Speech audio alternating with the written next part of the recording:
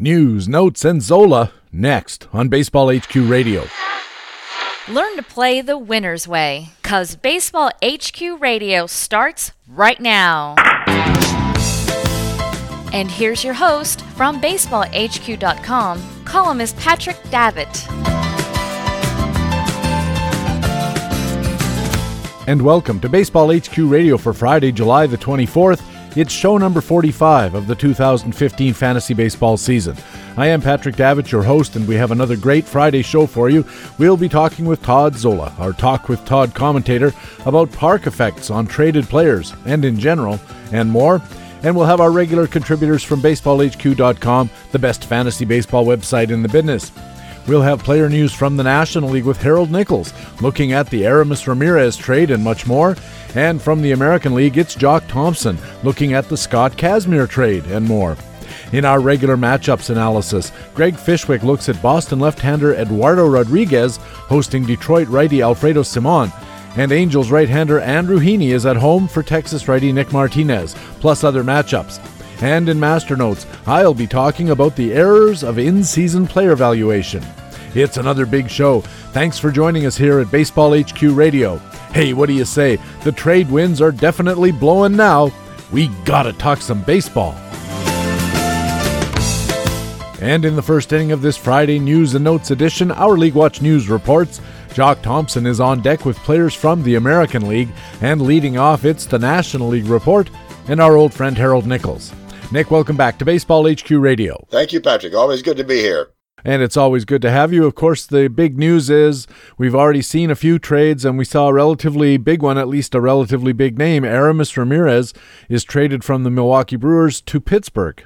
Aramis Ramirez going back to his old stomping grounds in Pittsburgh. And so the best thing about that trade for me is it gives Aramis Ramirez perhaps a chance to end his career in Pittsburgh, where he started out. But, I don't think this trade is going to work nearly as well for Pittsburgh as they think it is.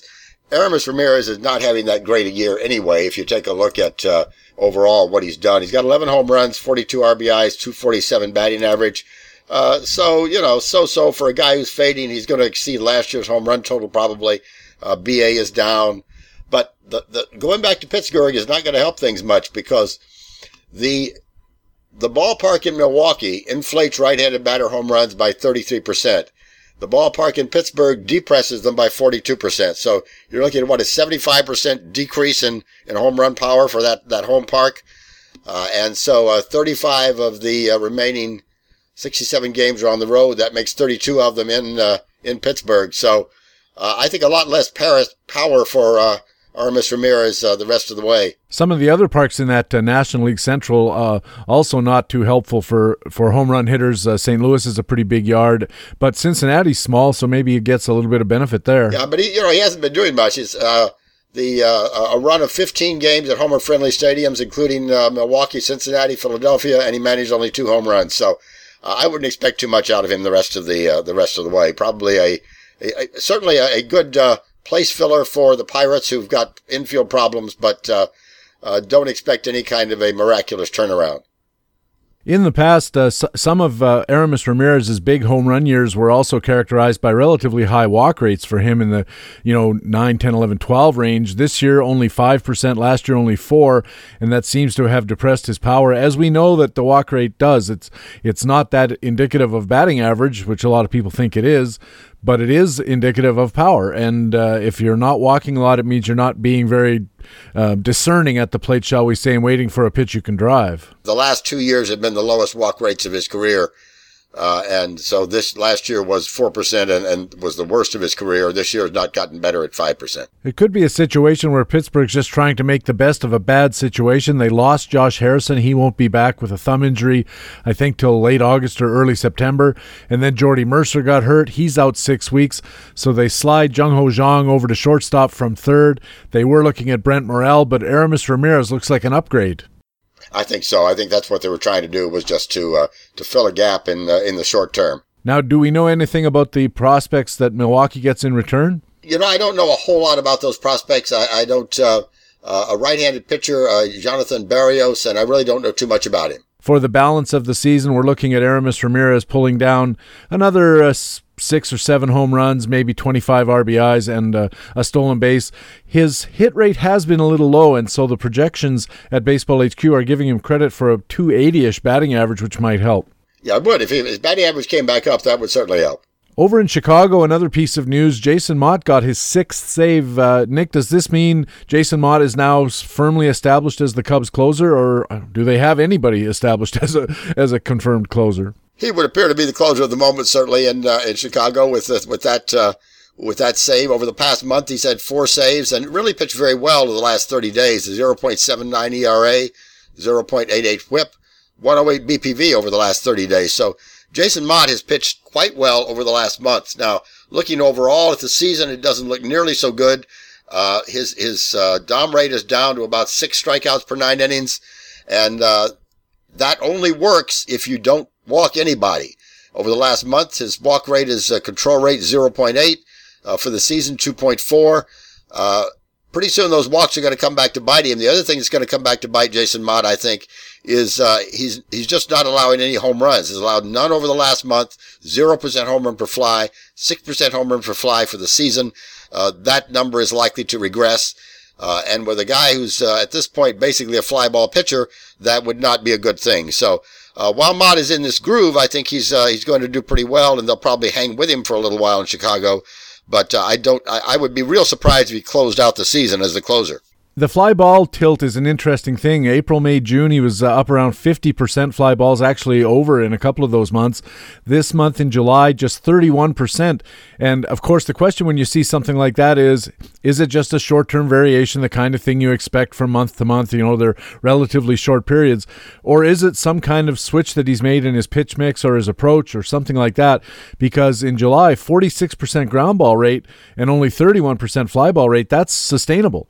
That's really nice. And, if he could keep doing that, he'd be in great shape. And the question is, as you said, the question is it something that is just a vagary of the moment? Did he do something, and does he know what he did so he can keep it going at that particular rate? Or is he just in a groove?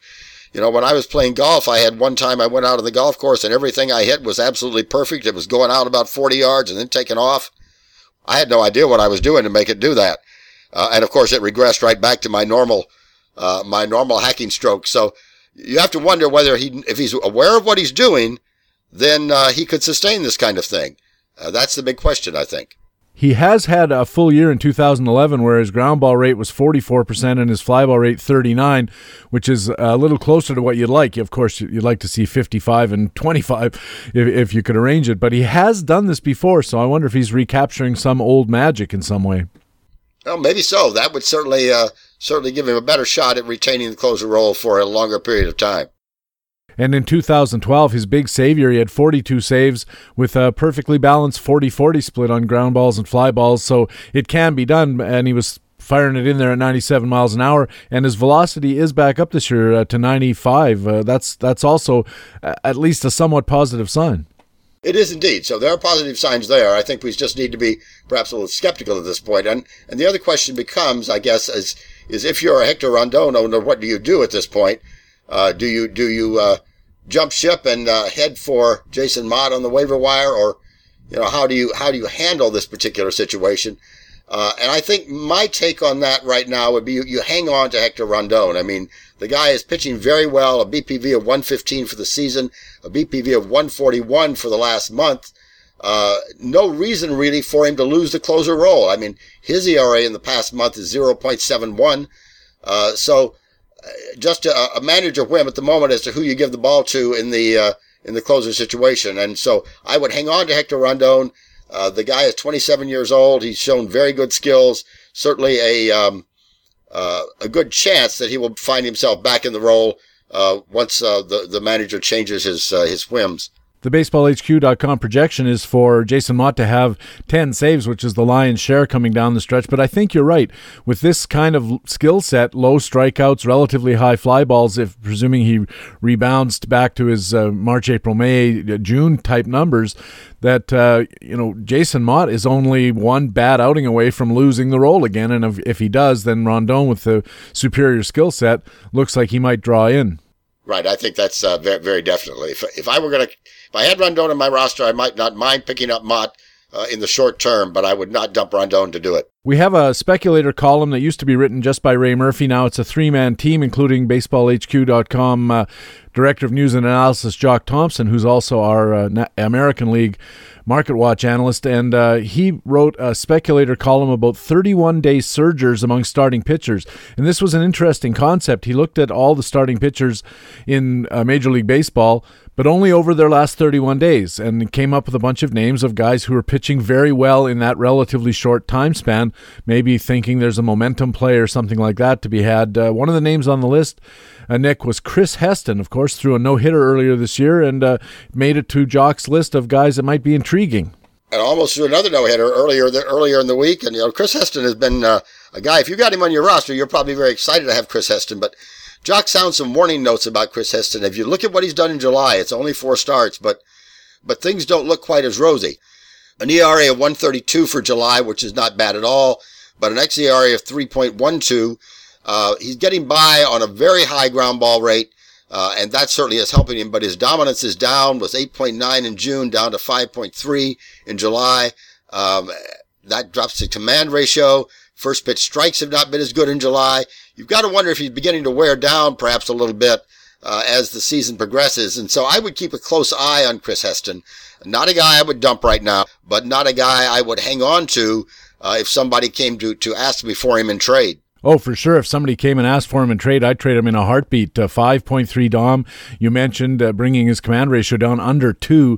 And nowadays, Nick, we used to say that 2.0 was kind of a minimum of a command ratio, strikeouts to walks. He's at 1.8. And really it should be 2.3, 2.4 is kind of a league standard now because of the increased strikeouts. This is not a good-looking skill set. No, it's not at all. I mean, the thing that is keeping Chris Heston as good as he is that very, very high ground ball rate. A ground ball rate through April and June of 54%, a ground ball rate of 67% in July. So that's what's keeping him in the game and producing his excellent outings at this point. But the Dom rate is really concerning. He hasn't given up any home runs largely because of that enormous ground ball rate, and also he plays in a pretty good park for pitchers in San Francisco. Another thing, though, that's helping, and this is a concern to me when I look at it, is a 21% hit rate. We usually expect ground balls to slip through for hits a little more regularly than fly balls do, and his first 3 months of the season, 31, 32, 32, which is fairly normal for a ground ball pitcher. This month in July, 21% with an 84% strand rate. Those numbers are way out of whack. And if they correct back, then you're going to see Chris Heston return to something more like May, which was a 450, 130 line. Right, very definitely. And that correction is, I think, certainly coming. That hit rate is not likely to sustain at that level, as you said, with a ground ball pitcher. And finally, speaking of starting pitchers, our starting pitcher buyer's guide columnist is Stephen Nickrand, and Stephen wrote a column about base performance value surgers. These are pitchers who are showing improving base performance values, and base performance value, if you're not familiar with the idea, is a formula that combines all of the skills of pitching: home runs, ground balls, strikeouts, walks, etc. And one of the names on the National League list that Stephen came up with as a base performance value surger was Arizona starter Jeremy Hellickson. Now, Jeremy Hellickson is a guy that's probably available in a lot of leagues because his surface numbers are not very good. At this point, a 4.87 ERA for the season, a 1.33 WHIP, earned a total of minus $4 so far in roto value. But Stephen's right. If you look at what he's done month by month, there's something going on here. A 52 BPV in April, a 63 BPV in May, 132 in June, and that's the end point of what Stephen was writing about. But July, that BPV is up to 142. And the numbers have started to turn around in July. ERAs in April, May, and June of 5.24, 4.98, 6.0. But so far in 3 July starts, 2.50 and a 3.01 xERA. So there's some real skill beginning to show in Jeremy Hellickson. And he's a guy who could begin, if he can sustain what he's doing right now, could be a real surprise in the second half. It's a very inconsistent skill set all the way around. The fly ball, ground ball mix bounces around crazily. His strand rate and hit rates bounce around crazily. And in May, this is really weird. He had a 25% hit rate and a 65% strand. So he wasn't allowing a lot of hits, but a lot of them, too many of them, were scoring. 62% in June, and he was giving up a ton of home runs. All of a sudden in July, his home run per fly ball rate has collapsed, which is a bit of a warning sign, from 13% down to 6%. There's a lot of good here, but there's also a lot to be concerned about. This is not a slam dunk operation here. No, you're absolutely right. I mean, this is not a slam dunk, and we're not talking about a young pitcher. We're talking about a guy who's 28 years old, and that kind of variance, of course, is more concerning as you've got a guy with the kind of experience that Hellickson's had. You know, we talked about back about Jason Mott, and does he know what he's doing right now? This is even more applicable, I think, to Jeremy Hellickson. Is this just a variance of some kind, a random variance, or is he onto something? And he'll only sustain it if he's onto something. Nonetheless, when you say something like that, if you're sitting in sixth spot and you need to make some kind of move, Jeremy Hellickson might be out there. It could be worth a gamble. I don't know if I'd do it if I was in first place, but I might do it if I was in fifth or sixth and looking for some kind of immediate short-term help. Yeah, he could be an interesting gamble in the short term, and if your roster rules especially allow you to bench him or to dump him, if in fact he reverts suddenly to his April performance. Look into it, make some decisions, but do it wisely. Nick, thanks very much for helping us out. We'll talk to you again in a week's time. Thank you, Patrick. This is always fun. Harold Nichols writes pitcher matchup reports for BaseballHQ.com and covers the National League for us here at BaseballHQ Radio. Now let's turn it over to the American League and the BaseballHQ.com co-speculator, columnist, and director of news and analysis. It's Jock Thompson. Jock, welcome back. Hi, PD. Good to be here. So with the trade deadline approaching, we've already seen a couple of shoes drop. Houston acquires Scott Kazmir from the A's for a couple of prospects. You covered this in Playing Time Today, and you actually covered the likelihood of Houston doing this in Playing Time Tomorrow a little while back. So first, maybe tell us, how does this deal look for Scott Kazmir? That's the most important thing. Yeah, the Astros had a real obvious need at the top of their rotation, given the issues that they have after Dallas Keuchel. And Kazmir was a pretty obvious choice. I think on balance, this is positive for Kazmir. He's going to get better offensive support, a much better bullpen, and better defense as well. But it's interesting. If you look at his home and away splits this year, he had, believe it or not, a 1.36 ERA at home at very pitching-friendly Oakland, and a very pedestrian 3.92 on the road. And Houston's a much better hitter's park than Oakland is. So it's going to be interesting to see how that plays out. Well, I'm going to be talking with Todd Zola in just a few minutes about the park effects and how they affect the various principles in trades that happen and how we need to react to those park effects. And my question for him is going to be, basically, park effects are aggregated. That is, that we look at everybody who plays in those parks, and then we determine whether right-handed power is affected, left-handed batting average, and so forth. But that doesn't necessarily mean that an individual player is going to follow along with that crowd because it is an average. Who gets bumped? Well, as I noted in my column, recently Houston hasn't been operating with a fixed number 5. They've been rotating names in and out for a while. With Kazmir aboard, the rotation looks set. He's going to slot behind Keuchel with McHugh, Scott Feldman, and outstanding rookie Lance McCullers filling out the rotation. The most notable bump is going to be Vinny Velasquez, who is still an inexperienced rookie, but he's interesting. He had a sub 4 ERA. He'd pitched well in his few starts. The other guys that are going to get bumped are guys like Brent Oberholzer, Dan Straley, maybe Brad Peacock, all these guys that have picked up a few starts. They could start in the event of injury again, but none of these guys have ever projected to be as particularly valuable fantasy-wise anyway. I think definitely adding Scott Kazmir really helps Houston. I can see this rotation with Keuchel and Kazmir at the top. McHugh, you mentioned, maybe McCullers Feldman at 4-5, 5-4, who knows. But it really does shore up Houston very well. Yeah, I think it does too. I still look at them as the favorite in the AL West. I think they're going to try to tinker with their offense a little bit. It's still a little bit home run and strikeout prone, so it'll be interesting to see what they do in the next week. Meanwhile, Oakland looks like they go into full-on selling mode. What did they get back in the way of prospects when they traded Scott Kazmir to Houston? Well, nothing of immediate interest. It's interesting because this is a 2-month rental for Kazmir by Houston. But Jake Nottingham is actually was one of Houston's better prospects. He's a power hitting catcher with some defensive questions. Not everyone is convinced he can stay behind the plate, but he's a 20-year-old in A+ right now, so he still has some time. Probably not fantasy relevant this year. The other piece, Daniel Mengden, looks like a number 5 starting pitcher, a bullpen piece with some pitchability.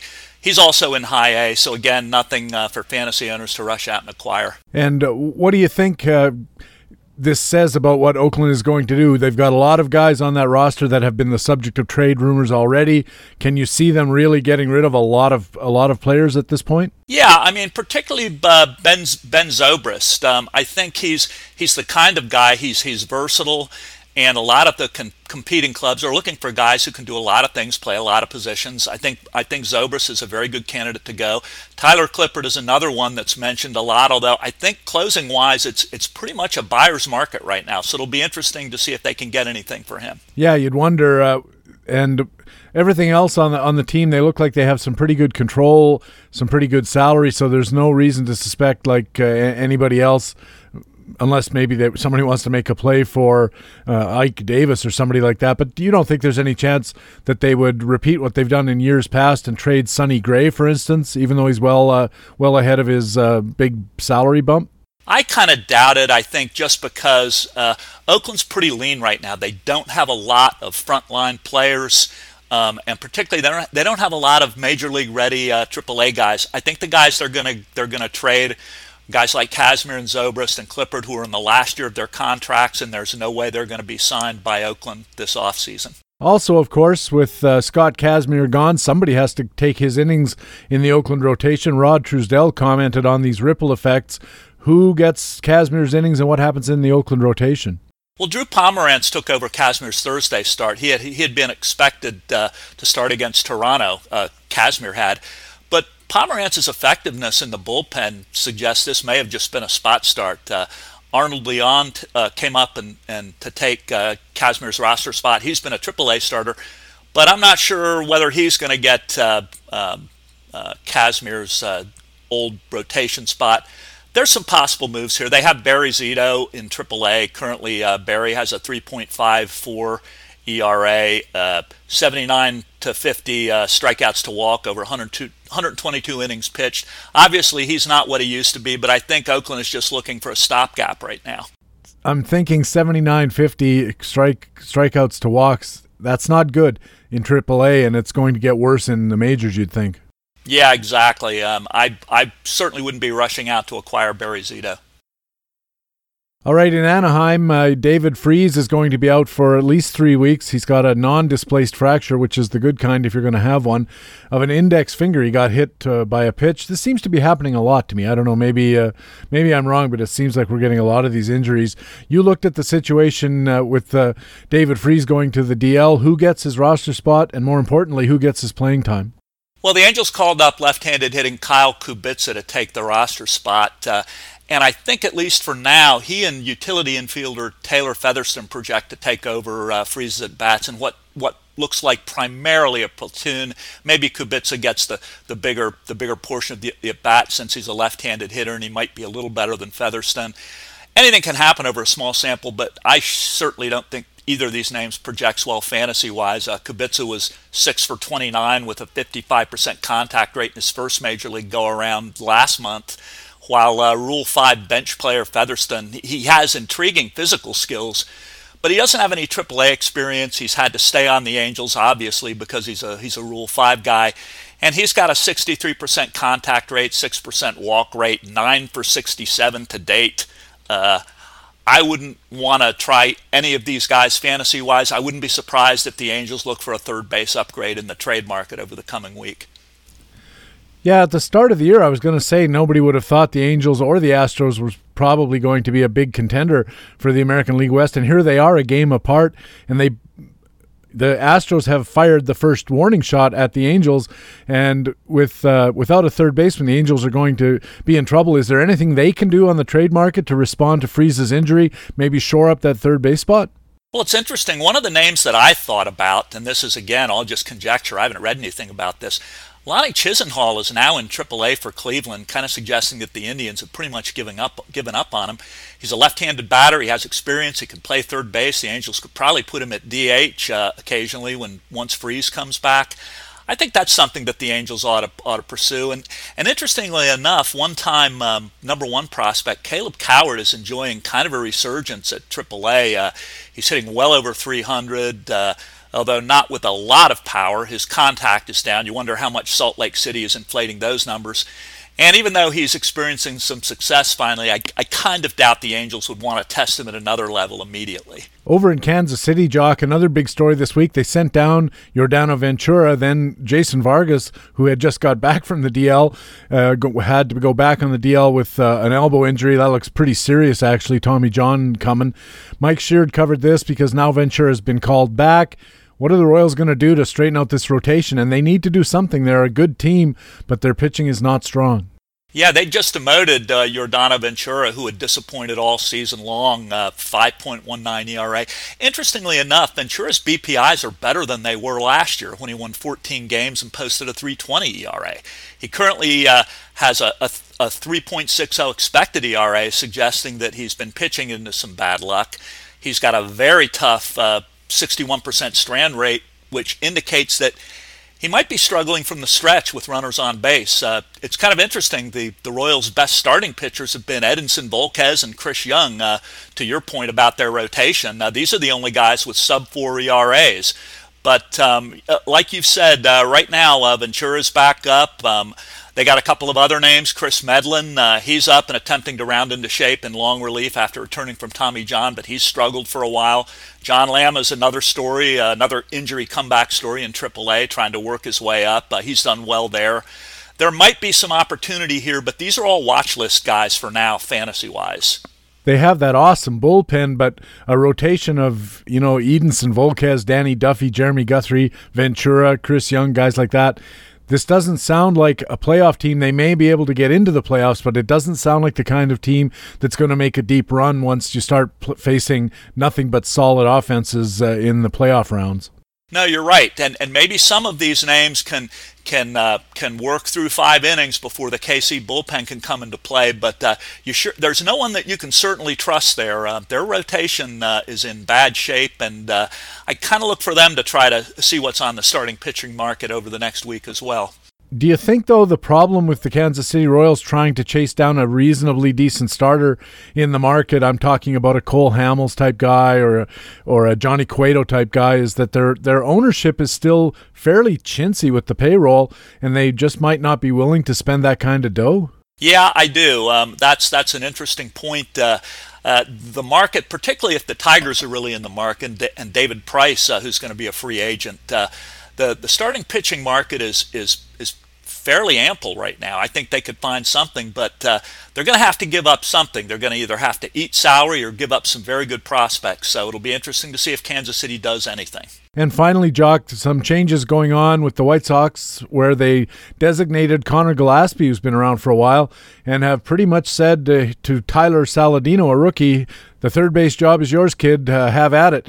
Mike Shears covered this at BaseballHQ.com. What's going on with Connor Gillaspie, Tyler Saladino, and the White Sox hot corner? Gillaspie has always looked like a stopgap as the starting third baseman from day one. If you look at his numbers, 237 batting average this year, 3 home runs, over 173 at-bats. The change wasn't a surprise. Saladino doesn't project terrific upside, but in late July, and particularly in deeper leagues, sometimes fantasy owners are just looking for a guy who's getting playing time and producing a little. And actually, he's doing that in the early going. The Cell is a pretty decent place to hit in the warm months. He's got a couple of home runs in his first 39 at-bats. Interestingly enough, his minor league numbers and call-up report suggest that he has good plate skills and a pretty decent base running game. He has 25 stolen bases at AAA, was only caught twice. But subpar power in addition to his good positional versatility. And then you look at his performance through his first 39 at-bats. He doesn't have any any stolen bases, no walks, in addition to the 2 home runs and all but 1 game at third base. And this kind of illustrates the problems with a small sample projection. It's really kind of difficult to see where he goes from here. Right. It's one of those deals where, I remember back in the early days when I was just starting out in this game where you'd see a guy like this and you'd grab him off your waiver wire after he had, 4 home runs in a week and 7 RBIs and a couple of bags and hit 390. And, of course, that was his high point for the whole season. And then you put him on your roster and he proceeded to go, 0 for his next 60 and didn't have any home runs, RBIs, nothing. So you got to be real careful with these rookies. He could have just had a nice little hot streak and nothing more. Yeah, that's right. One thing I think in his favor, along with his positional versatility, I was looking at his minor league numbers this morning, and Saladino has been making progressively better contact as he's come up the ladder. And through 39 at-bats, he's making, I think, 85, 86% contact. So if he can do that, who knows? Maybe he gets lucky. Maybe he gets some good hit rate bounces. Maybe he hits a few home runs in the cell. Again, it's all a guess over 2 months. It certainly is that. Jock, thanks a million for talking with us, and we will catch up with you again next week at the deadline. Okay, PD, see ya. Jock Thompson is the Director of News and Analysis at BaseballHQ.com and a member of the Speculator column rotation at the site. And, of course, he's our man on the American League beat here at Baseball HQ Radio. When we come back, our regular weekly talk with Todd, it's Todd Zola, next on Baseball HQ Radio. They're waiting for the numbers to change. There it goes. Cal Ripken comes out, raises his arm with a cap, and here is the ovation that he gets. Baseball HQ Radio.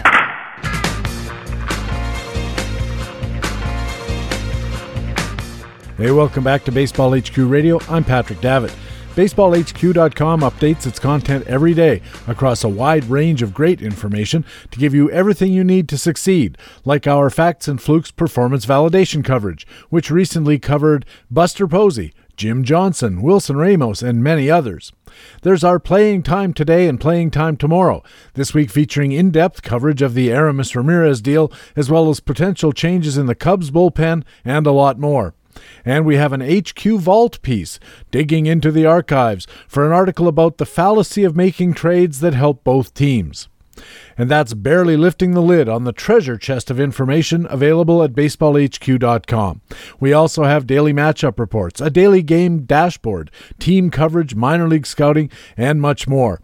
And we have those great tools like state-of-the-art projections you can customize for your league and other roster management systems you can use to help you dominate your seasonal league or daily fantasy. It's all there. Only at the website with fantasy baseball intelligence for winners. It is BaseballHQ.com. Now, before we get to our talk with Todd, a little bit of breaking news affecting some of what we talked about with Jock Thompson on our American League beat coverage. Jock discussed Connor Gillespie being demoted by the White Sox and the Angels' need to replace injured third baseman David Freese. Well, the Angels have just signed a replacement, none other than Connor Gillespie. So there you go. Now it's time for our regular weekly talk with Todd, and it's a pleasure to be joined once again by Todd Zola, contributor to ESPN, Masters Ball, Fantasy Alarm, and others. Todd, welcome back to the show. Really good to be back, Patrick. I haven't been traded yet. Yeah, neither have I, and we might be two of a few by the end of the week with the trade deadline coming up, and we're going to talk more about that in just a second. But we have seen 2 pretty big trades. I talked earlier with Jock Thompson about Scott Kazmir going to Houston. I talked with Harold Nichols about Aramis Ramirez moving to Pittsburgh. And, of course, the change of venue should, we would think, have some kind of effect on these guys' performance. And before we get into the abstractions of it, what do you think about Kazmir going to Houston? How does it affect his potential? It's going to be interesting because, I'm going to, for a moment, I'll put aside my diatribe about I'm not exactly sure how important park factors actually are, but on paper, it's actually a pretty big change, especially when you figure Kazmir has worked his entire career in pitchers' parks, be it from Tampa to the Angels, and that year in Cleveland, and now in Oakland. He's always worked in a big park. So we don't often talk about the mind games, the psyche of the game, but you sort of have to wonder what it's going to be like for him to now be working in a park that's very favorable to home runs, that's very favorable to offense. Is he a veteran and he's just gonna get up there and throw the ball, or if he gets lit up in his first game or two, is this gonna get into his head and is it gonna be an issue? So that's gonna be interesting to follow. Although he does have Dallas Keuchel there, a fellow left-hander, as I like to say, to show him the way. So I think Kazmir will be fine. But it's sometimes, it's fun to at least think about these other things, like not ignore the numbers, but put them aside and then try to, what the person will do in the park. And there's a potential for some issues, but I think it'll be positive. Since his season-ending injury in 2011, and he didn't pitch at all in 2012, when he came back to the big leagues, he had really changed his approach. He had been somewhat of a balanced pitcher with a slight lean towards fly balls. He was around 48% back in the 08-09 period. And then since he's been back, his number has been down in the mid-30s, and he's 34% this year in fly balls and 46% ground balls, a career high. It could be, you could argue, that with Houston's fine infield defense, he might actually benefit here because he's not throwing that many fly balls to have home run issues. Yeah, exactly. It's interesting. You note the switch in the ground ball fly ball ratio. His velocity's pretty much stayed the same throughout that entire stretch. So he's throwing the ball down a bit more. He's changed his repertoire a bit as well. He's become after the injury, a different pitcher to stay healthy, not have as much torque on his arm, and more of a command control guy than a fireballer. And you're right. I do think that the trending upward of ground ball will play very well. And that's an excellent point too with the improving Houston defense that he wasn't able to take advantage of the vast Oco Coliseum and having them chase down all those fly balls like some of these other pitchers. As we say, fly ball pitchers in big parks can be good. So yeah, I think that's an interesting point about Kazmir, how that could his style plays well in that park. It does create. This is an opportunity, I think, where you can use perceptions to create arbitrage opportunities for you by saying to your potential trade partner who has Scott Kazmir, who I think is a trade target, frankly, coming to a clearly a better team, and I think this ground ball tilt with the infield defense I mentioned gives him a lot of plus that I really like. But you could say to a guy, boy, Kazmir moving to that bandbox in Houston, he's going to be giving up runs aplenty. Now's your chance to get rid of him. And I think people will listen to it because of the general amount we tend to overestimate park effects insofar as they affect individual players rather than big aggregate numbers. Right. Now, what I've found is sometimes you have to be careful with how you phrase those sorts of things, because then the other guy says, geez, why, if he's such a bad option, potential pitcher, why does he want him so badly?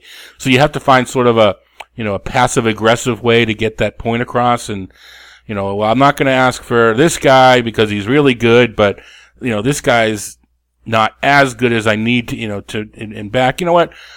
I guess I'll take Kazmir, I'll accept Kazmir, even though he's probably not going to be as good as he was in Oakland. Temper it, something like that. Get the thought in her head that there's going to be a decline, but don't make it look like, that's your target. And, I think there's sometimes a way to be cute about it. I think you have to. I didn't mean to say that you say, give me Scott Kazmir and he sucks.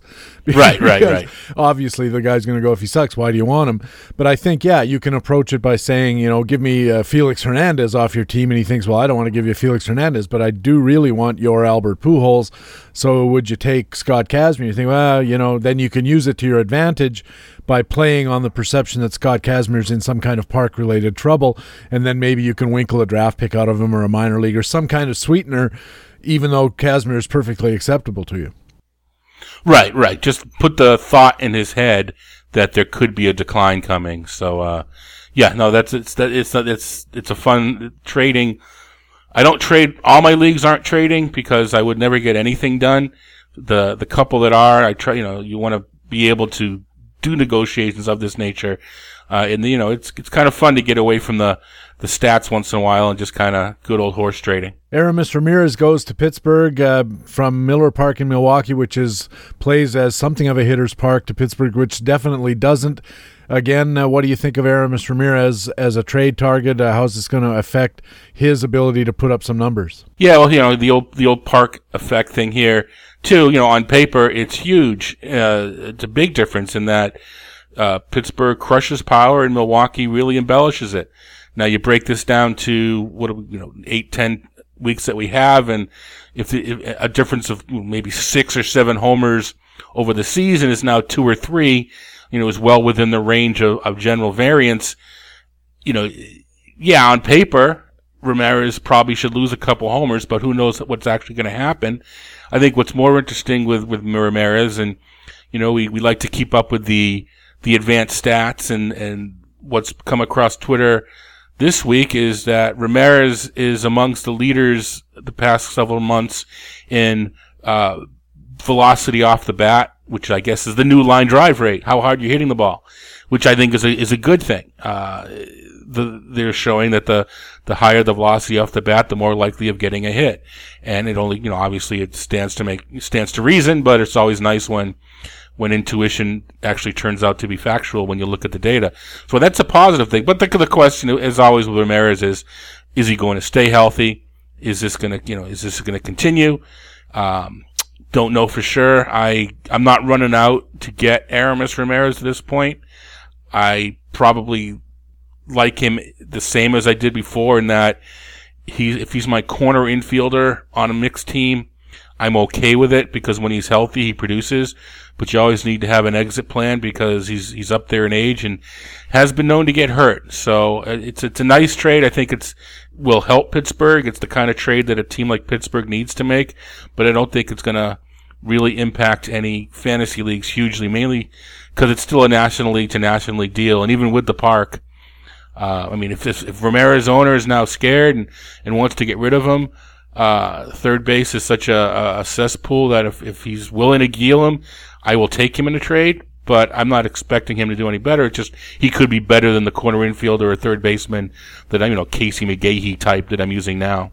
There's also, and this is something that gets off of statistics and all of the analysis that we usually do, but Ramirez is moving from a situation in Milwaukee where they were playing out the string, and they're a bad club, and it's got to be depressing to go out there and lose as often as they lose. I listened to a game the other night.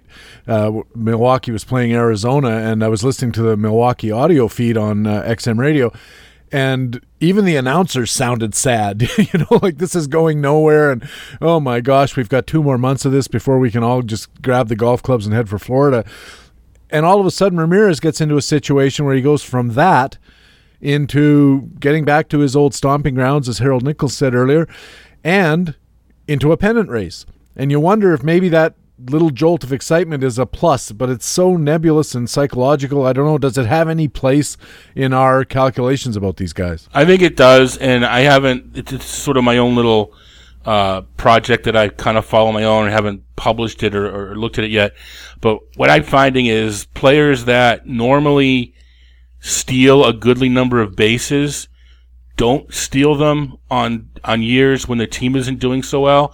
Now, stolen bases is more of an effort sort of stat than, it's a skill stat, but it takes effort, because you need to exert yourself for a whole, whatever it is, 3 seconds to run really fast from one base to the next. And I'm finding that players steal less. Now, some guys, you can use the narrative, they just want to pump up their stats.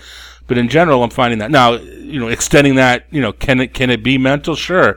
I absolutely think that being in the throes of a pennant race or a wild card race or whatever you might want to say, a playoff race for Pittsburgh could definitely influence Ramirez and the mindset and you can't. It's not like a physical sport where you can go out and take it out on hit somebody harder because it's a revenge sort of thing. But I do think in baseball it is such a mental grind that if you're in a better frame of mind, you're probably going to produce at a higher rate. And I think Pittsburgh, from all accounts, is a good place to play. It seems to be a fun. The team gets along. I haven't heard about a whole lot of bad apples. They love their manager.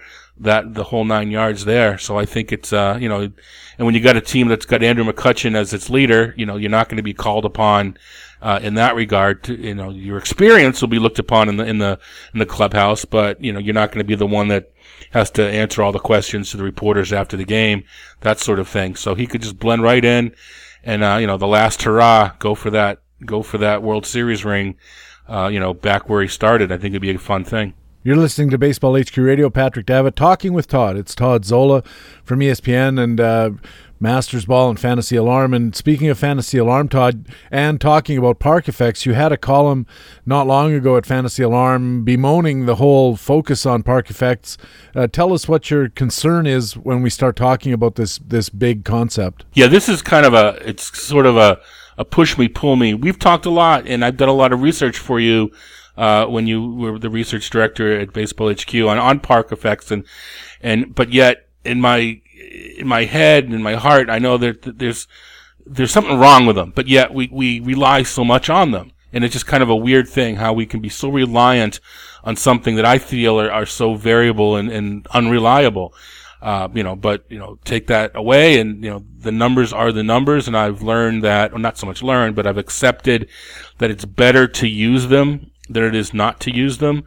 But this is it's being brought upon by DFS, by the daily game, because so much analysis is this pitcher's in a bad hitter's park, or this hitter's in a good hitter's park, and we're making decisions based upon the park. And I think I'm not exactly sure if we're overemphasizing parks. So that's kind of where the whole germination of the article came in. But I've got some interesting data where just showing a park, they're just up and down. They're just all over the place, and how we can, say a park's going to play a certain way. Oftentimes, we'll average a 3-year number and call it 103, whereas in fact, none of those 3 years that we're averaging, the park was even near 103. It was above or below it, and just that's the average. But yet the following year, we feel that that's what the player is going to do. So it's just I understand why we need to use the average, but it just bothers me that we do, and how much of our decisions are based upon a number that is probably going to end up to be wrong, but yet we use it anyway. I know I'm going in a circle here because that's what's been happening in my head for the past 10 years. So, but at least so far anyway, the first piece was just kind of explaining this whole, just laying the groundwork in that, I use park effects in my work. I'm going to continue to use it, but I'm going to sort of think out loud over the next few weeks on Fantasy Alarm, explaining all these different, all the different, not just talking about the numbers, but showing what I mean about the runs and home runs and how they're all over the place. And yet we come down and we use this static number at the end of the day. It reminds me of the story that when you're talking about averages and the parks being anything but the average. The story goes, you, me, and Bill Gates are standing in a room. The net worth average of the three guys in the room is $20 billion, but doesn't necessarily mean we should be running out buying Rolls Royces anytime soon. My issue with this idea, not only of the average versus the actual swing or variation, is when I look at park factors, what I see is an average not only of the park over years, but of the players in the park over those years. And so we say that Petco Park doesn't play well for whatever right-handed home run hitters or whatever the case is, but that doesn't necessarily mean that it's going to affect every right-handed power hitter in precisely the same way. And there could be guys, and there are guys, we know this, who, when you lay the where their fly balls land, are going to be hitting them out of every park or not hitting them out of any park, because each individual is different, but we aggregate the results, and then we say because Giancarlo Stanton hits them out of here, everybody hits them out of here, and that's not true. We have to look at these players as individuals, and the setting that they're in by using park factors, it seems to rely too heavily on an average. Right, not just that. Certain players pull the ball, certain players put the ball to the alleys, and that I think I read at one point that AT&T was designed to favor Bonds and hurt everybody else because they just knew Bonds he pulled the ball just enough to put it into the drink, whereas the construction of the park would kill everybody else. Not everybody could pull the ball with the power that Bonds could and take advantage of it. So it depends where you hit the ball. There was a year that Mark Loretta hit 10 homers in Petco, and I think every single one of them were 10 feet within the foul pole right down the line, whereas fairly short. He wasn't exactly putting them out in, left center field wall or whatever. It's just, so not only does, the park influence each player individually. So yeah, you're right. We, not only can, Giancarlo Stanton can hit the ball out of any park, but we'll treat a pull hitter the same way as we do a guy that hits the ball in the gaps. It goes up the middle. When you have the time to work on a granular basis and look at each player, there are hit charts out there, there are spray charts out there that will enable you to do the research on particular players.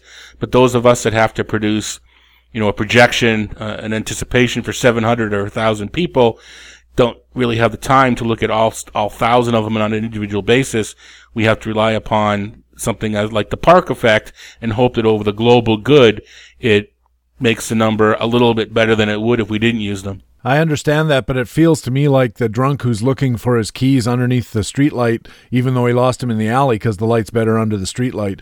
The larger question, I think also that pops into my mind when we talk about this stuff is the whole idea of valuation and averaging that seems to seep into everything that we do, and people, I don't think, often or fully understand that we are averaging, that we are aggregating, and that there are still going to be these huge swings between one player to the next.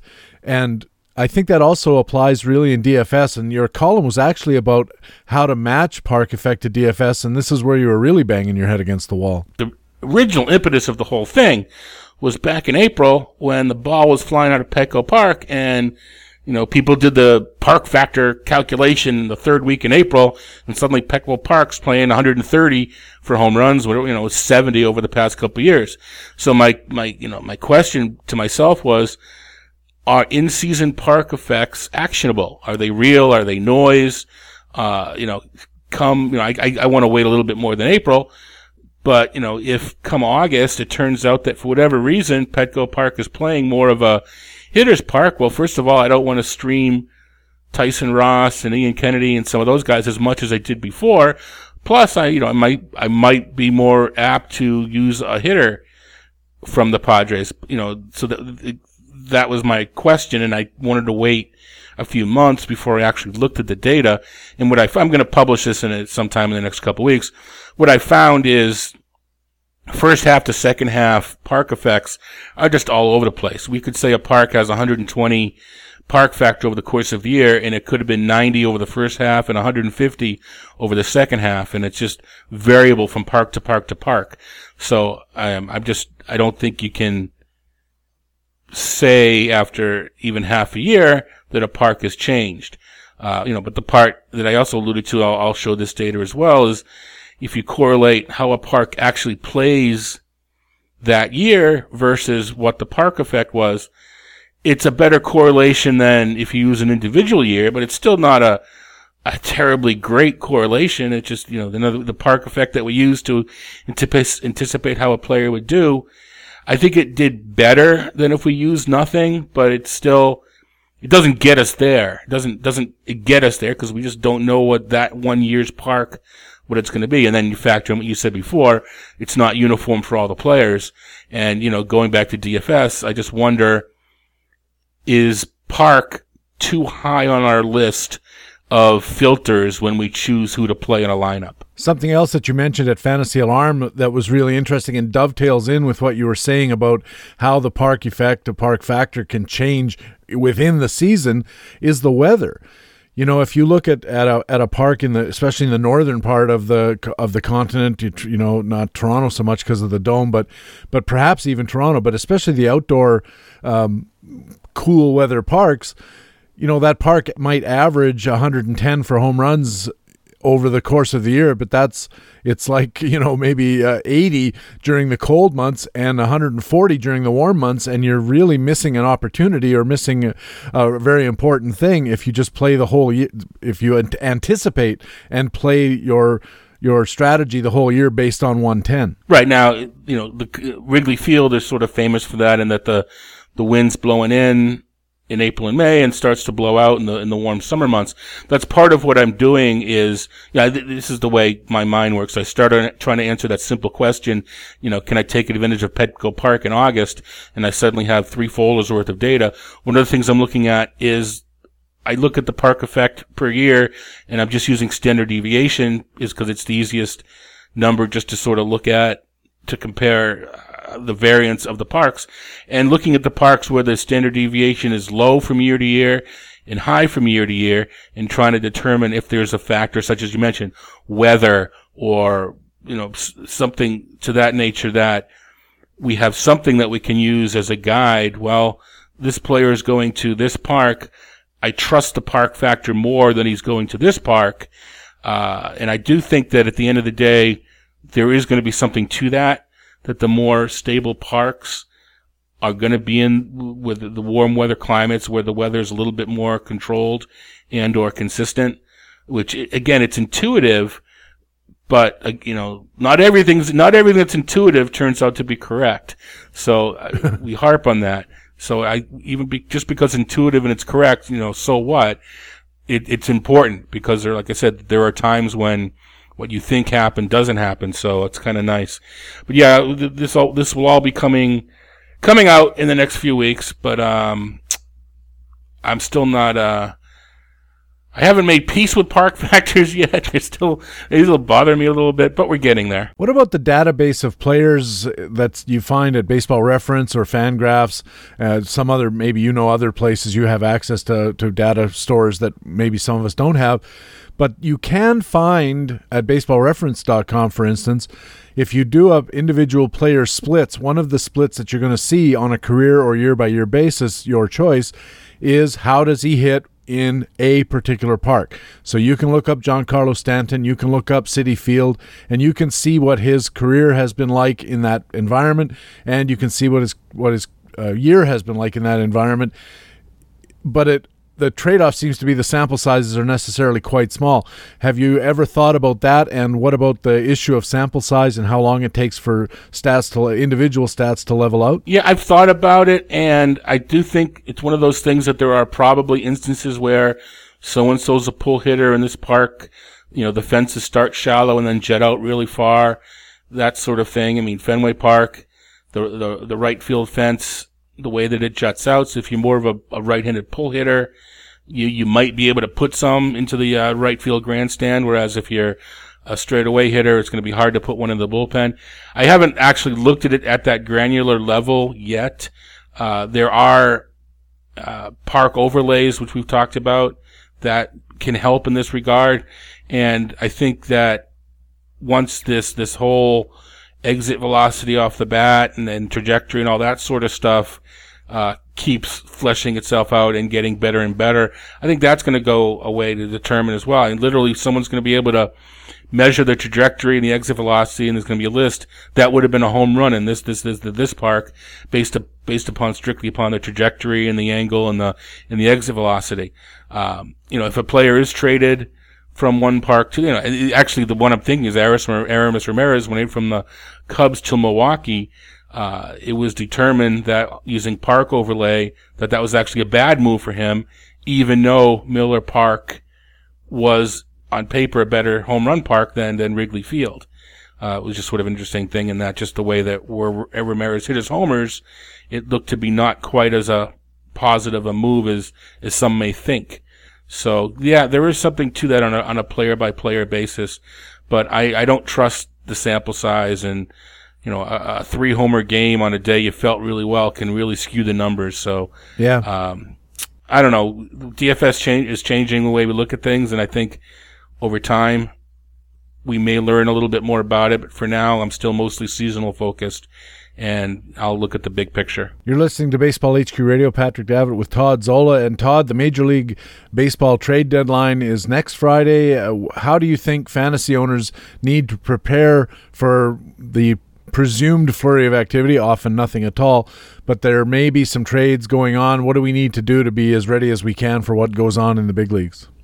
Well, it depends upon your leagues, obviously. If you're in a head-to-head format, it probably matters a little bit more if you're expecting a Cole Hamels or a Johnny Cueto to pitch for you, and they get traded and they get to another team, and perhaps they lose a start, or they may even gain a start depending upon the pitcher and the situation.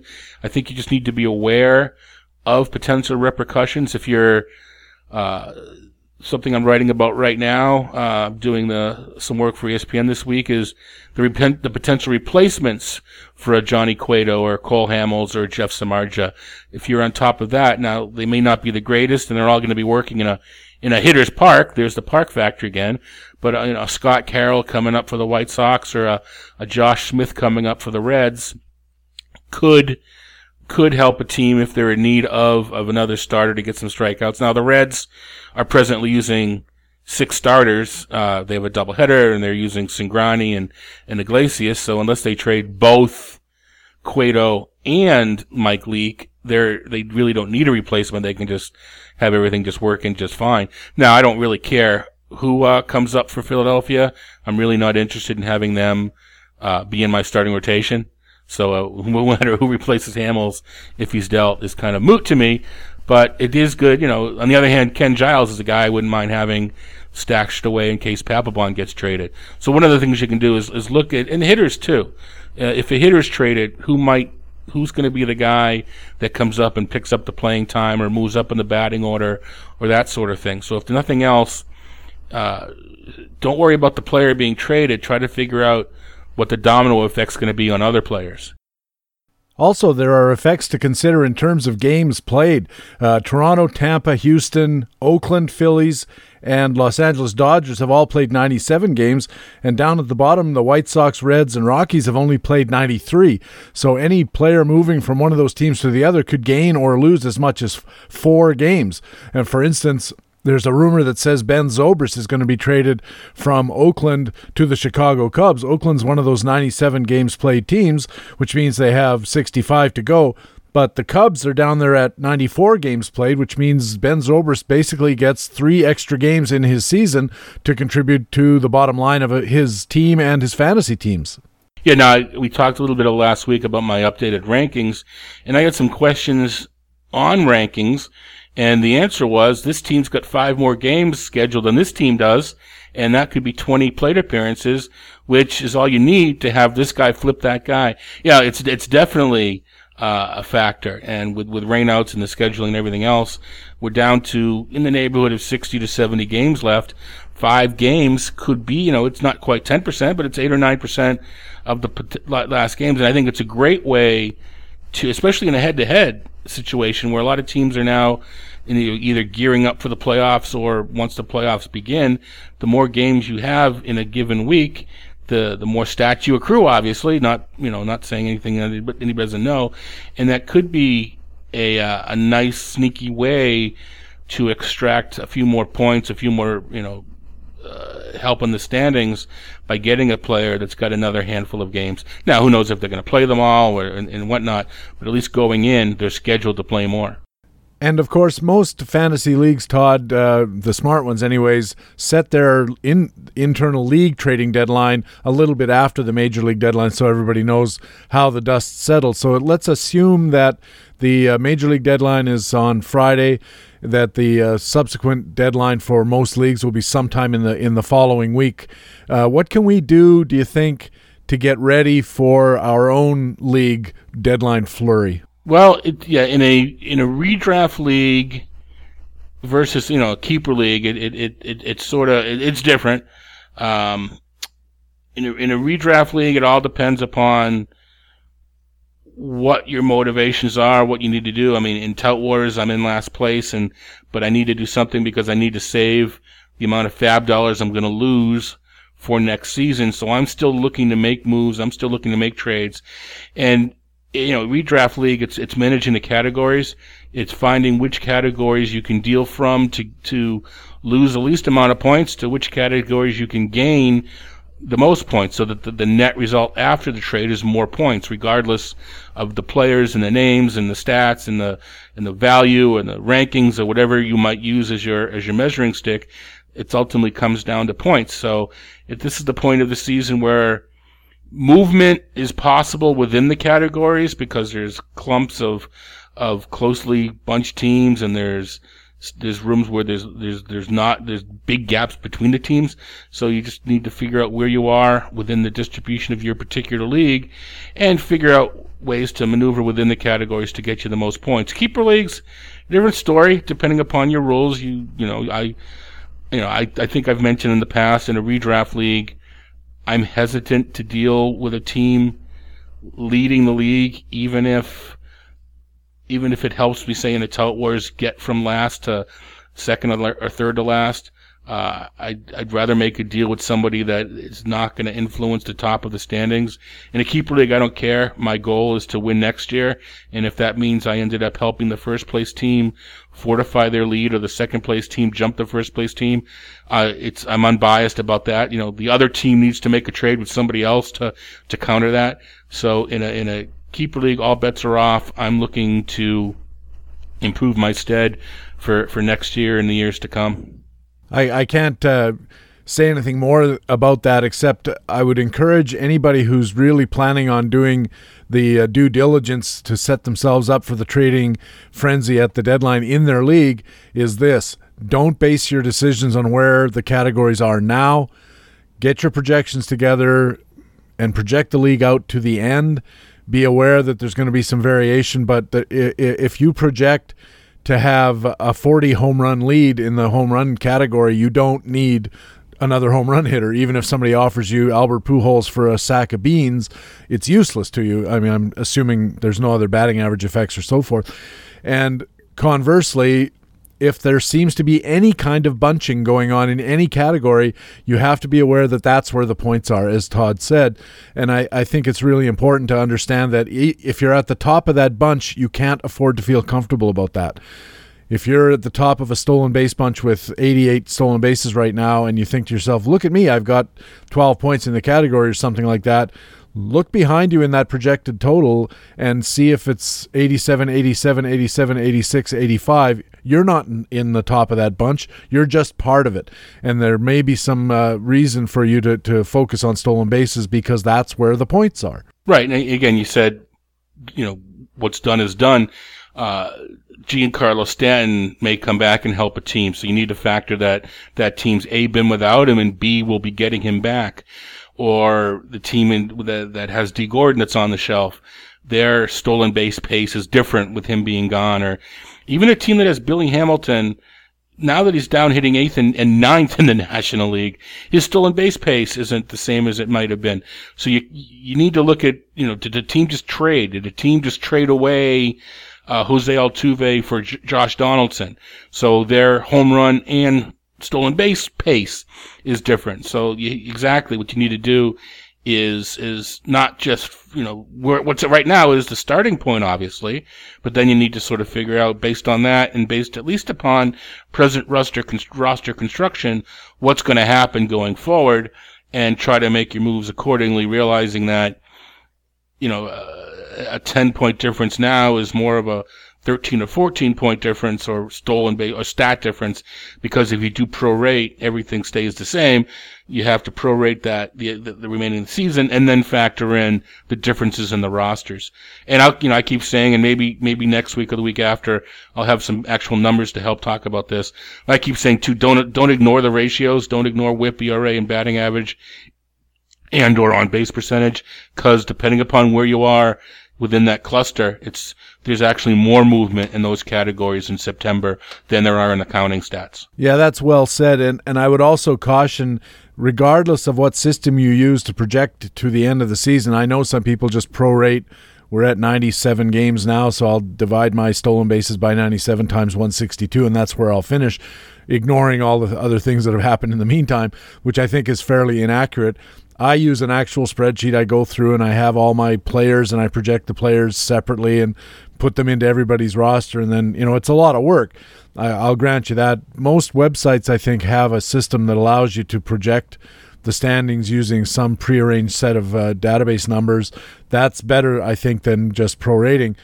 But regardless of what method you use, be aware that it is highly variable, and that you shouldn't make a deal, I don't think, to gain 3 points because you think the 3 points are going to move you past guys that are 1 or 2 ahead of you, because you can't say with any certainty you're going to be 1 or 2 ahead at the end. Yeah, you're right. Now, the thing that you said that I think sticking most is it's a lot of work. You know what? Winning should take work. Winning shouldn't be easy. Doing the work in season should help you win. The draft is important, draft prep's important. We all put a ton of work in, but in-season work should be rewarded as well. And it's that little extra work that you put in. It may have taken you an hour and a half on a weekend, but it may get you those 2 rotisserie points you needed. And an hour and a half on an arbitrary Sunday, and now for the next 365 days, you can call yourself champion.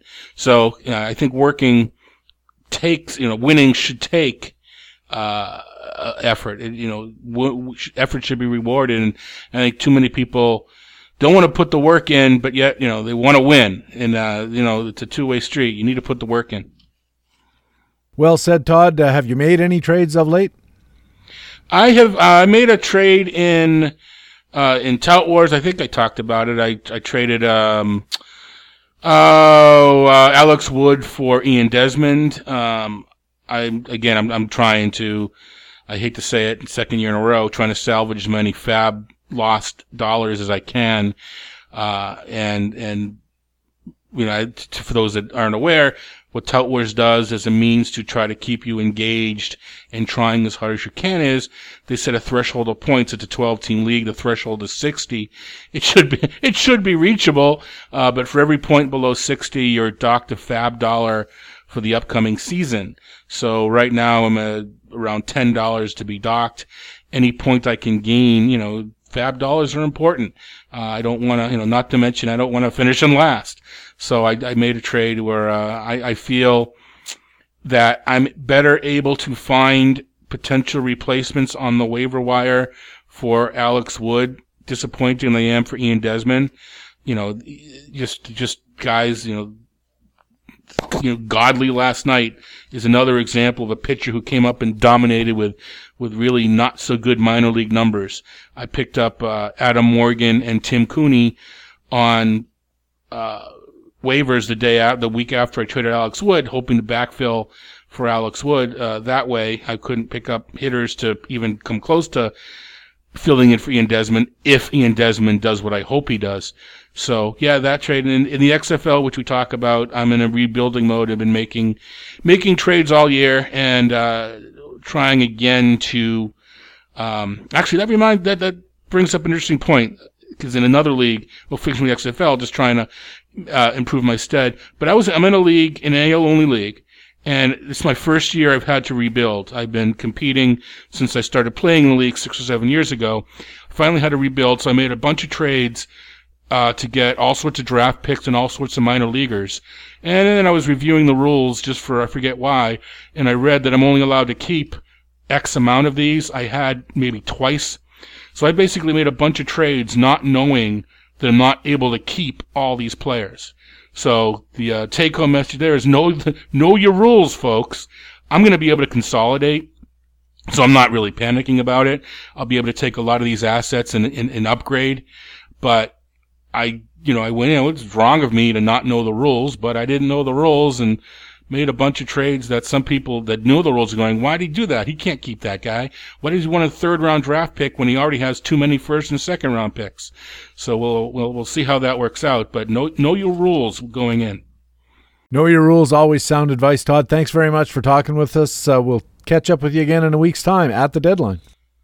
Yep, it should be. It should be interesting. We'll probably be following along as we speak. That's going to be a fun day. Todd Zola writes for ESPN.com. He appears every Friday here at Baseball HQ Radio. Stay with us. Our Friday commentaries coming up. Pitcher matchups and master notes next on Baseball HQ Radio. Baseball HQ Radio wants to hear from you. So we've set up a new email address dedicated to Baseball HQ Radio podcast listeners. Send your email to bhqradio, all one word, all lowercase, @gmail.com. Give us your ideas about new features on the podcast or how we can improve the existing features. Ask a question for one of our expert guests, our regular beat reporters, or our commentators. And if you can record your question as an MP3 or OGG Vorbis audio file and send it to us as an attachment, we'll put it in the show. And let us know what guests you'd like to hear on Baseball HQ Radio. In short, anything you'd like us to know that would help you enjoy Baseball HQ Radio more, you can let us know by emailing us at bhqradio, all one word, all lowercase, @gmail.com. That's bhqradio @gmail.com. And we look forward to hearing from you.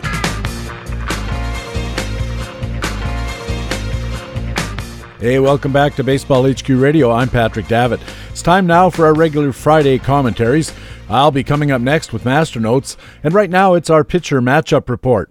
BaseballHQ.com has developed algorithms to determine the strength or weakness of every starting pitcher matchup based on opponent, park, and other factors. Pitchers score from -5 to +5. We recommend pitchers whose matchup ratings are +2 or higher, while we suggest you avoid pitchers whose matchup ratings fall below 0. Everything in between is a risk-benefit analysis you'll have to do in the context of your own league. Now looking at Boston left-hander Eduardo Rodriguez hosting Detroit righty Alfredo Simon, Angels right-hander Andrew Heaney at home for Texas righty Nick Martinez, and more. Here's BaseballHQ.com analyst Greg Fishwick. It doesn't happen often, but this weekend we have an all-avoid matchup in the American League on Saturday. The starting pitchers with the two worst matchup ratings of the day, both negative numbers, face one another. Fans at Fenway Park may need to avert their eyes when Eduardo Rodriguez and Alfredo Simon take the hill. Out west in Phoenix on Saturday, we have a National League shootout between young guns Taylor Youngman and Ruby De La Rosa, even if it isn't at high noon. On Sunday, an American League rookie has the highest matchup rating of the weekend for his home start in Angel Stadium as Andrew Heaney squares off against Nicholas Martinez. Also on Sunday, last year's National League Rookie of the Year Jacob deGrom goes against Brett Anderson at Citi Field in New York. Stay away from both Eduardo Rodriguez of Boston and Alfredo Simon of Detroit on Saturday. Rodriguez started the season in fine fashion with 3 consecutive PQS 5s, but in 7 starts since then, he has 3 zeros, 2 5s, and 2 3s for an average PQS score of just 2.3.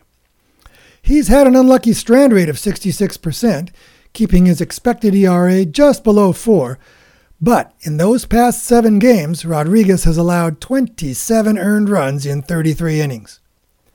In their past 10 games, the Red Sox have the worst record in MLB, and they rank 28th in run differential, allowing nearly 5 runs per game while scoring only 4. Meanwhile, Detroit is struggling to stay at 500 since Miguel Cabrera was injured. Simon overcame his lack of dominance in his first season as a starter last year with his career-best control. But this year, his first pitch strike rate has dipped to 54%, resulting in a whip of 148 and an earned run average and expected earned run average both around 450. Since a nice streak of 5 PQS dominant scores in 6 starts from May 12 to June 14, Simon has 3 PQS disaster scores at his past 6 starts. This one will be about as relaxing as Jurassic World if you have to start either Rodriguez or Simon. Taylor Youngman tries on his shiny new sheriff's badge featuring the highest matchup rating of the day for his Saturday start in Chase Field against Ruby De La Rosa. Youngman has benefited from a hit rate of 25% and a strand rate of 81% over his 8 rookie year starts, so his earned run average is a run and a half better than his expected earned run average. But he's posted PQS dominant scores in 7 of those 8 starts, including 6 in a row. Milwaukee ranks 29th against right-handers, but 2nd for its 14 wins in the past 20 games and 3rd for its 18 wins in the past 30. The D-backs are as cold as the Brewers are hot, with mirror image opposite one-loss records in their past 10, 20, and 30 games. De La Rosa has averaged a PQS score of 2.8 in his past 10 starts, but has been more effective at home. Still, it looks like Youngman should get his man in this one. Angels rookie left-hander Andrew Heaney is at home with the best matchup rating of the weekend on Sunday, the only one greater than 3. And Rangers right-hander Nicholas Martinez should be no match for him. Heaney has 4 PQS dominant scores in his first 5 Major League starts, and the only exception was a PQS 3 at Coors Field. He's been remarkably efficient, completing 7 innings in 4 starts and 6 in the other, while never throwing more than 95 pitches per game and walking only 4 in 34 innings.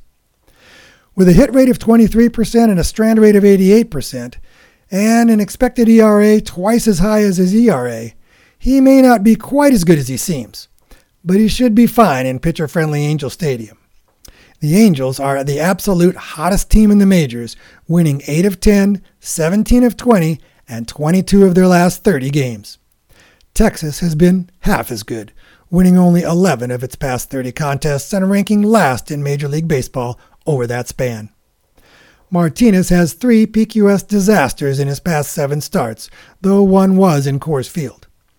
Over 101 innings, he has 59 strikeouts and 36 walks. With an expected ERA of 4.63, Martinez is returning negative values for his Roto and 5x5 owners, so avoid him if you can. In the National League on Sunday, Dodgers southpaw Brett Anderson hopes to continue his surprising season and upset slightly favored Mets right-hander Jacob deGrom. After making 19 consecutive starts this season, Anderson tweaked his Achilles tendon in his last outing and may not be ready to go in this one, so be sure to double-check his status. He's allowed more than 3 earned runs only twice in those 19 starts. In 10 starts from May 14 to July 7, Anderson had 5 PQS dominant scores and no disasters. If he can answer the bell and stick around for his typical 6 innings, he may be worth the risk. The Dodgers are 3rd in the majors against right-handed pitchers, but under 500 on the road and against teams over 500 like the Mets. New York has the 2nd best home record in Major League Baseball, but is as bad as LA against teams over 500 like the Dodgers.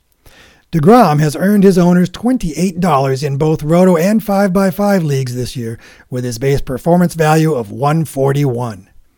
In 120 innings, he has struck out 120 and walked only 21. And that's fully supported by an elite first pitch strike rate of 67% and a swinging strike rate of 13%. In his past 11 starts, deGrom has 9 PQS 5 scores. And in his past 10 starts, he's lasted at least 7 innings 8 times. In a word, deGrom is golden. So this weekend, avert your eyes from Eduardo Rodriguez, Alfredo Simon, and Nicholas Martinez. Be confident in starting Taylor Youngman, Andrew Heaney, and Jacob deGrom. And if you want a risk-reward play, consider Ruby De La Rosa or even Brett Anderson. For Baseball HQ Radio, this is Greg Fishwick of BaseballHQ.com. Greg Fishwick is a pitcher matchups analyst at BaseballHQ.com and here at Baseball HQ Radio. Now it's time for Master Notes, a weekly commentary on baseball and fantasy baseball. I'm up in the rotation this week, and I want to talk about the common errors of in-season player valuation. I made a trade in my Tout Wars Mixed League last week, and not long after, I got an email to bhqradio@gmail.com, the Baseball HQ Radio podcast email address. That these two things occurred at roughly the same time could be described as coincidence, or serendipity, or they could be described as ironic, by someone who doesn't know what ironic means, like every baseball color announcer. Once I confirmed that Will in Connecticut wasn't a bot trying to get me to divulge my online banking password, I read with interest his detailed and fairly complex question about in-season player valuation. The topic was actually already on my mind because I had been making lots of trade offers in 2 different leagues. So here's what I wrote in my reply email. Dear Prince Akeem, I am interested in helping you get your $10 million out of Nigeria. Tell me more. Oh, wait, wrong email. I wrote, Dear Will, I've come to believe many fantasy owners who play category-based formats misunderstand or misapply the nature of value during the season. In particular, a lot of owners calculate the fairness of trade offers by first looking up the players' dollar values and then insisting that the combined dollar values of all the players add up to relatively equal sums. Here's the trouble. Like that John Nunnally rookie card you bought on eBay, a fantasy player has no actual dollar value once the auction is over and they start playing the games. The valuation in player spreadsheets has to apply to thousands of subscribers in thousands of leagues, and because it has to apply to all leagues in general, it doesn't apply to any league in particular. Most athletes enjoy a therapeutic massage, but it doesn't mean that if you happen to see your team's center fielder in line at Arby's, you should jump up and give him a neck rub. Context matters. No valuation system can know the gaps within the categories as they affect your particular team in your particular league at this particular moment. Any system has to assume that the gaps will be uniform. You get X amount of home runs, you gain a point. If you get 4 times that amount of home runs, you gain 4 points. But as we know, the gaps aren't uniform. Some categories bunch together like sleeping puppies, other ones spread out like visiting in-laws. And as well, your own team's position within the category varies. In this environment, comparing players by a general dollar amount is pointless. The player's only value to you is how much he can move your team in the standings. There might be a little extra value in being able to brag that you drafted Paul Goldschmidt, although you have to factor in the potential cost of boring your dinner date. This is the critical point that a lot of owners miss when they're assessing trades and roster moves. By way of example, when I started thinking about trading this season, my first step was to look at my categories, project them out to the end of the year, and see where I could probably pick up points and where I couldn't. As it turns out, my team projected to win the home run category by 40 swats and to finish second in RBI, where I was 40 behind the leader and 40 ahead of the third-place team. I wasn't moving in either of those categories. At the same time, though, I was in the low end of a clump of teams in stolen bases and in the low end of another clump in strikeouts. My tactic was to activate Austin Jackson from reserve to pick up his 8 or 9 stolen bases. That meant I had to trade an outfielder. My candidates were Nelson Cruz, a top-flight power source with no wheels. If he could steal bases, he'd be a full Nelson. I also have Jarrod Dyson of the Royals, the exact opposite of Nelson Cruz. He gets stolen bases and nothing else. I wish he were an infielder, because then I could say how Dyson really vacuums up those grounders. Take that, Chris Berman. The BaseballHQ Custom Draft Guide, calibrated to the tout format, projected Cruz to be worth about $20, and Dyson about $13. That's a $7 difference in Cruz's favor, and seems to indicate that I should be trying to trade Dyson. But remember, Cruz's power wouldn't generate any points for me, while Dyson's projected 20 stolen bases could be worth up to 7 points in that tight stolen base category. So, he was actually worth hugely more in his actual effect on my standings. In fact, Austin Jackson might have been more valuable than Cruz as well. Overall, I needed Cruz like Kanye West needs assertiveness training. Now, Cruz did have value to me as a trade chip. Quite a few teams in my league could use Cruz's home runs and RBIs to make good gains in those categories. And if I was smart, I know, not a sure thing, I might even be able to put those gains onto teams that could pass my main overall competitors and help me indirectly. So I offered Cruz to a few teams who had stolen base surpluses. One owner in particular I thought had great potential to make a deal because his situation was the opposite of mine. He couldn't get points with his stolen base surplus, but he could gain big with power. But he wouldn't trade me his speedster for Nelson Cruz, because according to the abstract valuation, his speedster was worth $27, while Cruz was worth only $20. So he insisted on getting another $7 worth of value. I couldn't afford to spend anything more, and a deal that should have been made didn't get made. Fortunately, as I said, the strikeouts category was also tightly bunched, and I saw a chance to get some points there. I found an owner who needed some power, and he had strikeouts to spare, and we swapped Cruz for James Shields 1-for-1. Again, by the valuation alone, Shields was worth about $13, so on paper it looked like I was taking a $7 loss. But Shields' added strikeouts could move me 7 or 8 points in that category, and the owner who got Cruz could well pass the 2 guys I'm chasing in the overall standings. That's easily worth $7 completely artificial dollars, don't you think? Now, there might be some math whiz somewhere who could take time out from online poker or crashing the international financial system and make an app to calibrate actual dollar value for a given player on a given team with a given position in all of the categories in a given league. But in the meantime, any generalized valuation system simply cannot give you an accurate assessment of real value for a player in season. You have to look at the categories and make your decisions that way. For Baseball HQ Radio, I'm Patrick Davitt of BaseballHQ.com. I'm a member of the Master Notes rotation here at Baseball HQ Radio. You can get Master Notes delivered to your email inbox every Friday in the weekly free Fantasy Friday e-newsletter. Just go to BaseballHQ.com and sign up. Of course, we also have Master Notes here at Baseball HQ Radio every week. And that's Baseball HQ Radio for Friday, July the 24th. Thanks very much for taking the time to download and listen to show number 45 of the 2015 fantasy baseball season. I also want to thank our regular guest for the Friday edition of the show, Todd Zola. I always enjoy our weekly talk with Todd, and I'm sure you like it as much as I do. And I want to thank our other contributors from BaseballHQ.com, the best fantasy baseball website in the business. Our Market Watch commentators were Harold Nichols and Jock Thompson, and our pitcher matchups analyst was Greg Fishwick. I'm Patrick Davitt. I hope to see you on the BaseballHQ.com subscriber forums.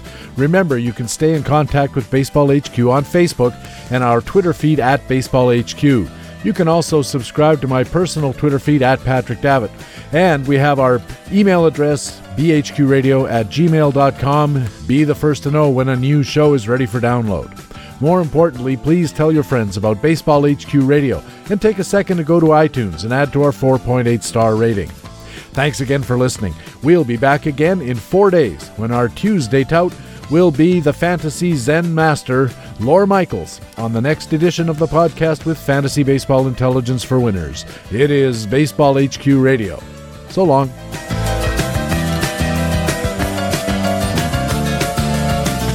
Baseball HQ Radio is a weekly free podcast available through iTunes and other podcast aggregators, or directly from BaseballHQ.com, where we have an archive of past shows as well. Just look for the HQ Radio microphone logo on the right side of the BaseballHQ.com homepage. Baseball HQ Radio is a production of the USA Today Sports Media Group. The opinions expressed on Baseball HQ Radio are those of the individual speaking and not necessarily those of the USA Today Sports Media Group. The program is produced and edited by Patrick Davitt.